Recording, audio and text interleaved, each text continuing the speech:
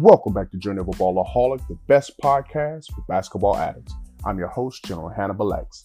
Now, in this journey, we're going to be discussing the Christmas Day matchup between the Milwaukee Bucks and the Philadelphia 76ers. Now, coming into this game, Milwaukee had been steamrolling the lead. They were 27-4 coming in, and they really were truly starting to separate themselves, not only from the Eastern Conference, but also starting to separate themselves from the entire NBA. They had beaten the brakes off of the Lakers about a week ago, and truly were starting to hit their stride, even with Eric Bledsoe, their third best player, not even being available. Now, the Philadelphia 76ers, on the other hand, though they've been playing really well at home, they were 15-2 coming into this game, they truly were kind of struggling on the road. So it was good to see them back at the conference, in Philly, being able to take on a marquee matchup. And this is the matchup I've been waiting to see all season. Philadelphia versus Milwaukee. To me, these are the two best teams in the Eastern Conference, bar none.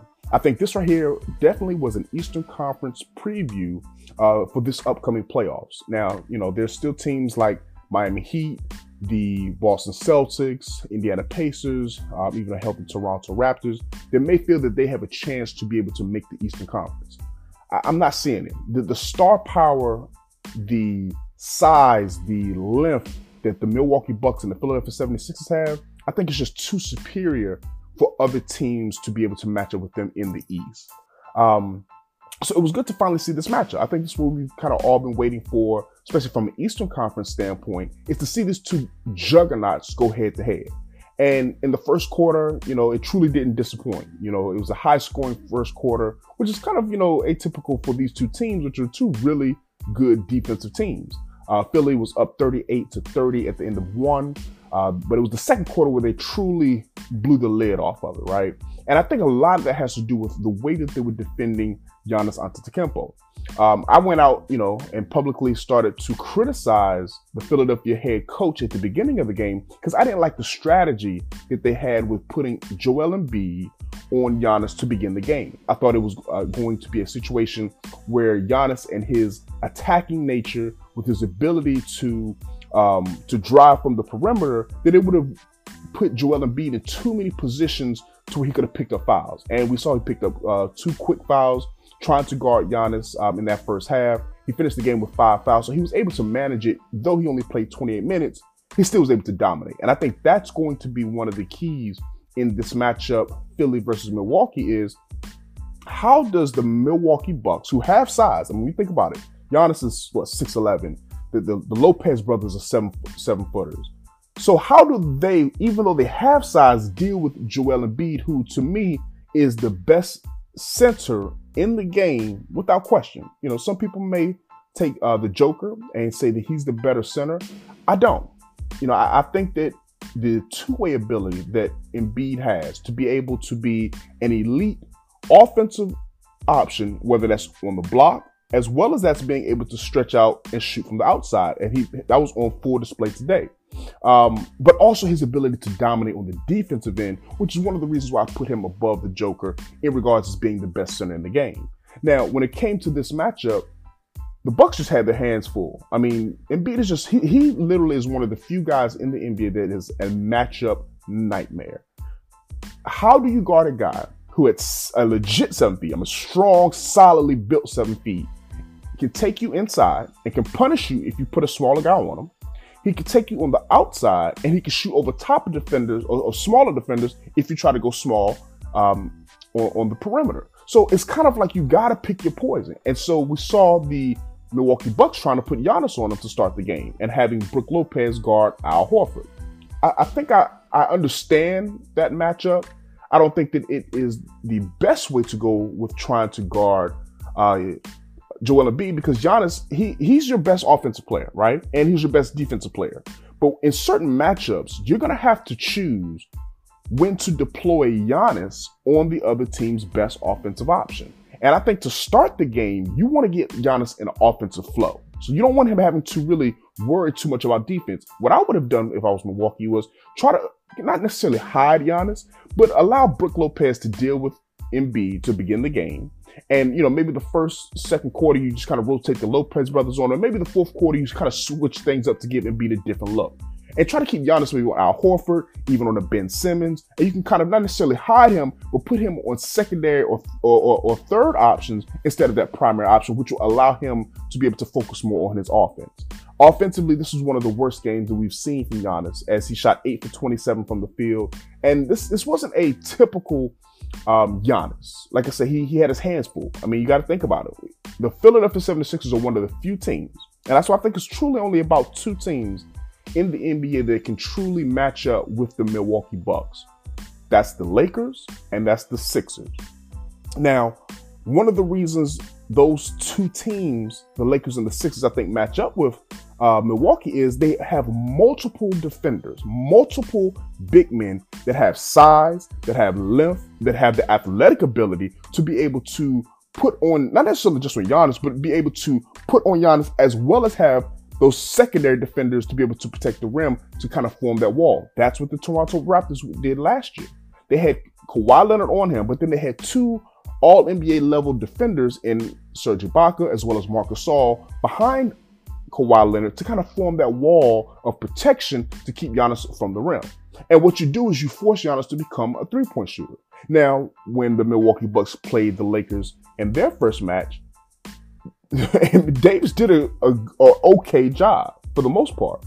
But it wasn't until he started giving him just a little bit of room to kind of keep his body in between Giannis and the basket that we started seeing Giannis take and then make the 3-ball. He shot 5 for 8 from that game.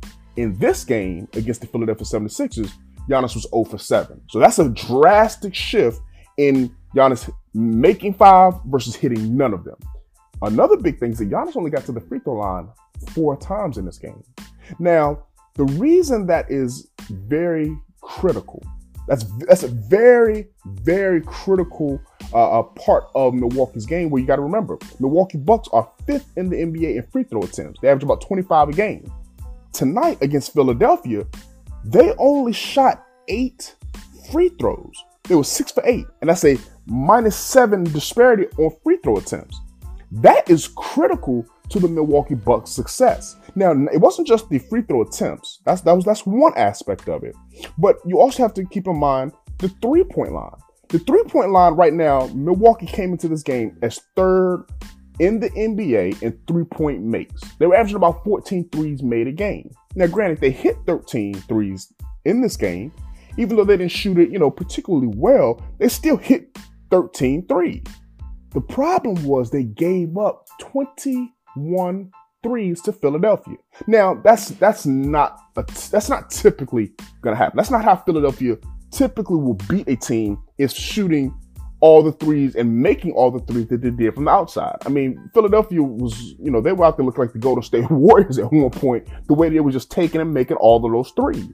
So you got to just kind of tip your hat if Philadelphia is going to take 44 threes and hit 21, almost 50% of their threes, you're not going to beat them. I mean, I don't care what team it is. If Philadelphia is going to take that many threes and make that many threes while also having Joel Embiid who can score inside, Ben Simmons who can get inside, Al Horford who can score inside, you can't beat that team, right? I think on the season, Philadelphia's, I think they're ranked even though they're ranked 9th in 3-point percentage at roughly around 36%, they don't make a lot of threes, right?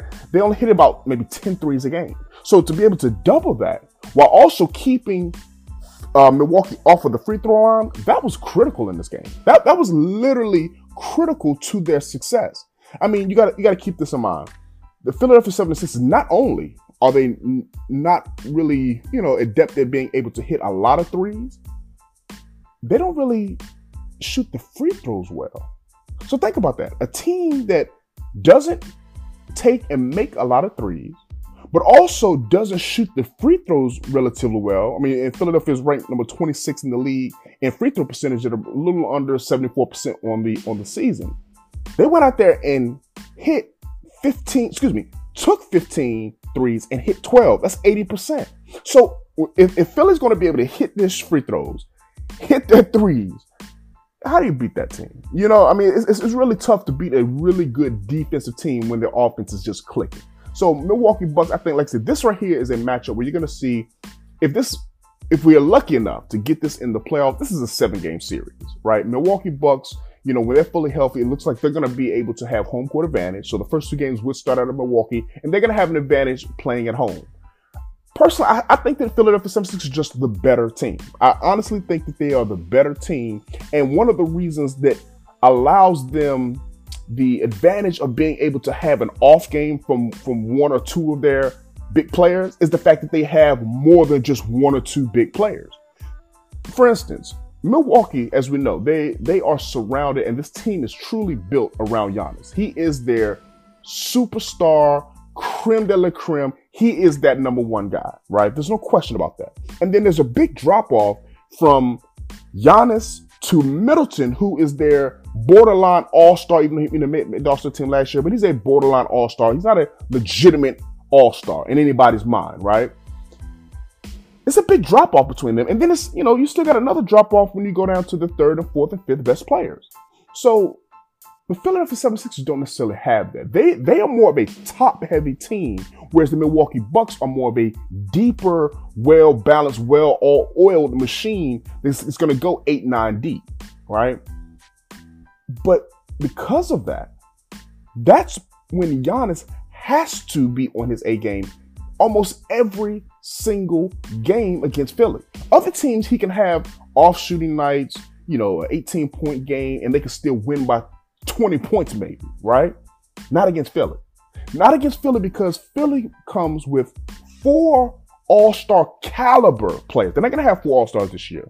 But when you look at Joel Embiid, who's a superstar, Ben Simmons, who is a legit all-star, who has superstar potential if he's ever able to get confidence in his jump shot. You mix those 2, their top 1-2 guys, with a Tobias Harris, right? With an Al Horford, who are fringe all-star type players at this point of their career. That's a big 4 horsemen, if you want to call them. So even at any point where there was a point in the beginning of the game where Joel Embiid goes out of the game, right?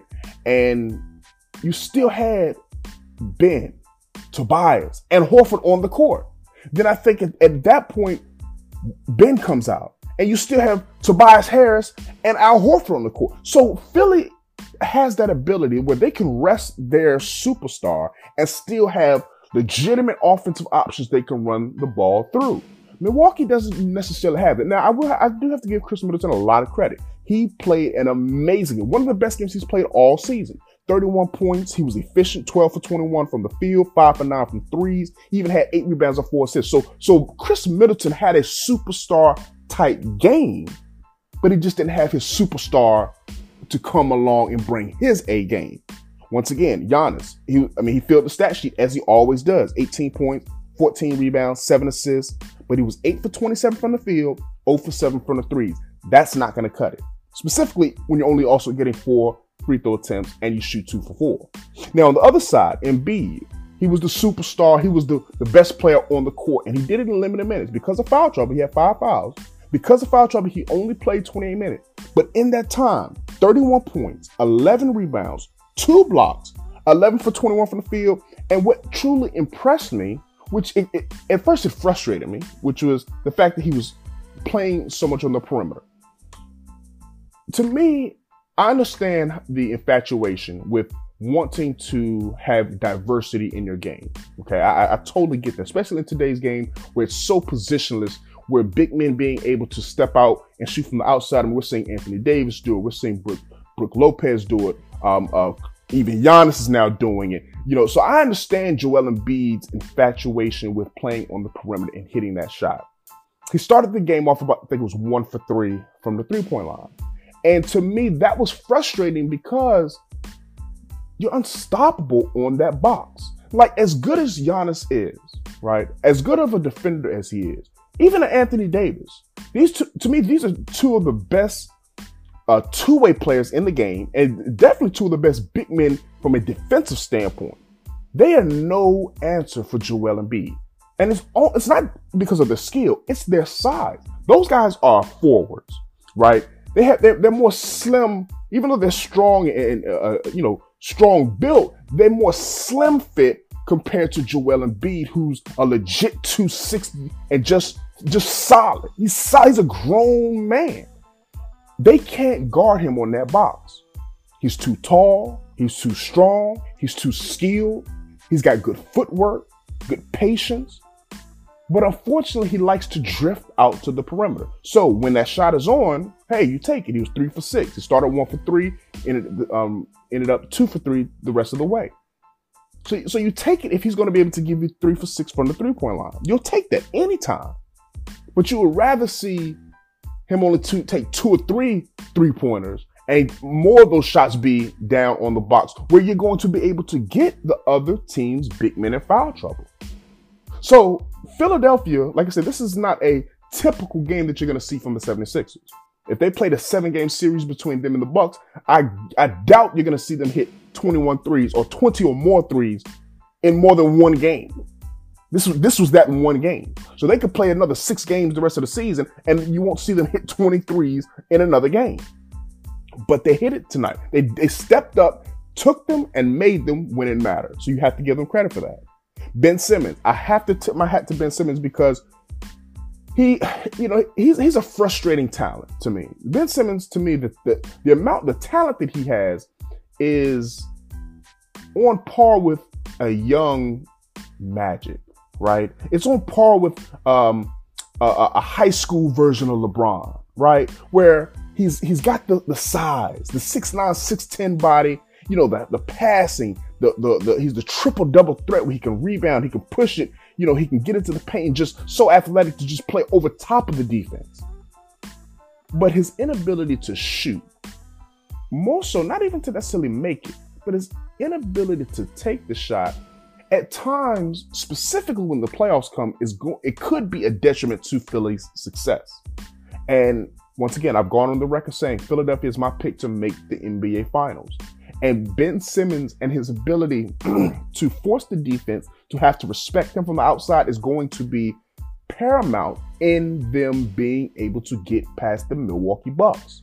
There was times where Giannis, and I think this is smart, Giannis was matched up on Ben Simmons. If Ben is not going to take those outside shots, Giannis can play off of him, and now he can be that rim protector just around the basket. He could be that number one rebounder to grab it and go and ignite that offensive transition for Milwaukee. So that's going to be critical. So Ben's got to be able to make him come out. He's got to be able to make him come out of there. There was a play where Philly did the opposite to Giannis, where Embiid literally was standing almost in the restricted area while Giannis is at the top of the key shooting a three. Now, he hadn't made a three to that point, so there was no need to truly run out there. And the confidence in Giannis to take it was there. They didn't run out there, and he bricked it. So you live with that. Giannis, if you're going to give him a wide open three, he's going to take it. That's what Ben Simmons has to start doing, because building that confidence in the regular season is going to allow Giannis in the playoffs to take those, and he's going to make a couple of them. And all he has to do is make a couple of them where you're going to stop giving him that amount of space. So, but despite that, I have to tip my hat to Ben Simmons, because in this big-time marquee matchup, 15 points, 14 assists, 7 rebounds. But what was most impressive was his defense. He's leading the league in steals, and his defense came to play tonight. 3 steals, 2 blocks. He was efficient from the field, 7 for 10 from the field, all around. Grade A for Ben Simmons. You got it. You got to love what you saw from him. So the 2 stars for Philly came to play. The 2 stars for Milwaukee, Will Middleton came to play. Giannis, he came to play, but he wasn't efficient. He was not effective on the offensive end. He has to be better than missing 19. That's a career high. He missed 19 field goals. You've got to be better than that, Greek Freak. You have to. And I think he will. I just don't know if the Milwaukee's going to have enough firepower to deal with this Philadelphia 76ers team at the end of the season. You got to remember, a guy like Tobias Harris, a guy like Al Horford, even though they didn't have great games, these are guys that can win a game. Tobias is good enough to where he could have a 20 or 30-point game, one game out of a series. Al Horford could give you a 15, 20-point game, 1 or 2 games out of a series. That's all you need when you have 2 stars, is guys that you can rely on to be able to give you that kind of consistent, or at least those explosion type games. And those 2 guys can do that. Does Milwaukee have that? Well, that would be Eric Bledsoe. I don't personally trust Eric Bledsoe to be that guy. I don't know if he's good enough to be the third best player on the championship team. So if I'm Milwaukee, I'm trying to look to see if I can make a move. I think Milwaukee needs to, as crazy as this may sound, the Milwaukee Bucks, who right now are 27-5, the best record in the NBA, I think they need to make a move. Losing Malcolm Brogdon is going to prove, in my opinion, is going to prove to be critical to their success or the lack thereof at the end of the season. If you had Brogdon as your third best player still and Bledsoe as your fourth best player, you're much more better and much more in line to be a championship team. For whatever reason, I don't trust Bledsoe to be that third option. So this right here, this is what you want. This is what we wanted to see, and we got it. So I love the matchup. I'm looking forward to seeing how Philadelphia plays Milwaukee the next time in Milwaukee, because as we know, Milwaukee Bucks, they don't have to win in Philly to win a 7-game series. They're going to have home court advantage. So the key is going to be, how does Philadelphia's role players, how does their games travel on the road? We saw Kormaz. He went out and hit 4 for 5 from the threes. I think 16 points on the night. Will he be able to come off the bench and give you those type of production in Milwaukee? I wouldn't necessarily count on that. But I also don't count on Al Horford going 3 for 12 from the field either. So it's going to be some give and take. These two teams are going to see each other a couple more times this season. So it'll be interesting to see how they play out. Hopefully we'll be able to see Eric Bledsoe fully healthy. We can see truly how these teams match up. But at the end of the day, Philadelphia 121, Milwaukee 109.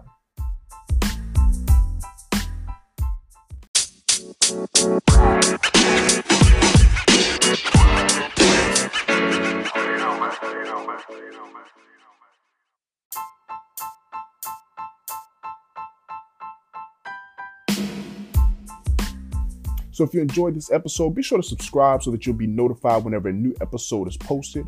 Also, make sure that you rate and review this podcast and that you share with your friends.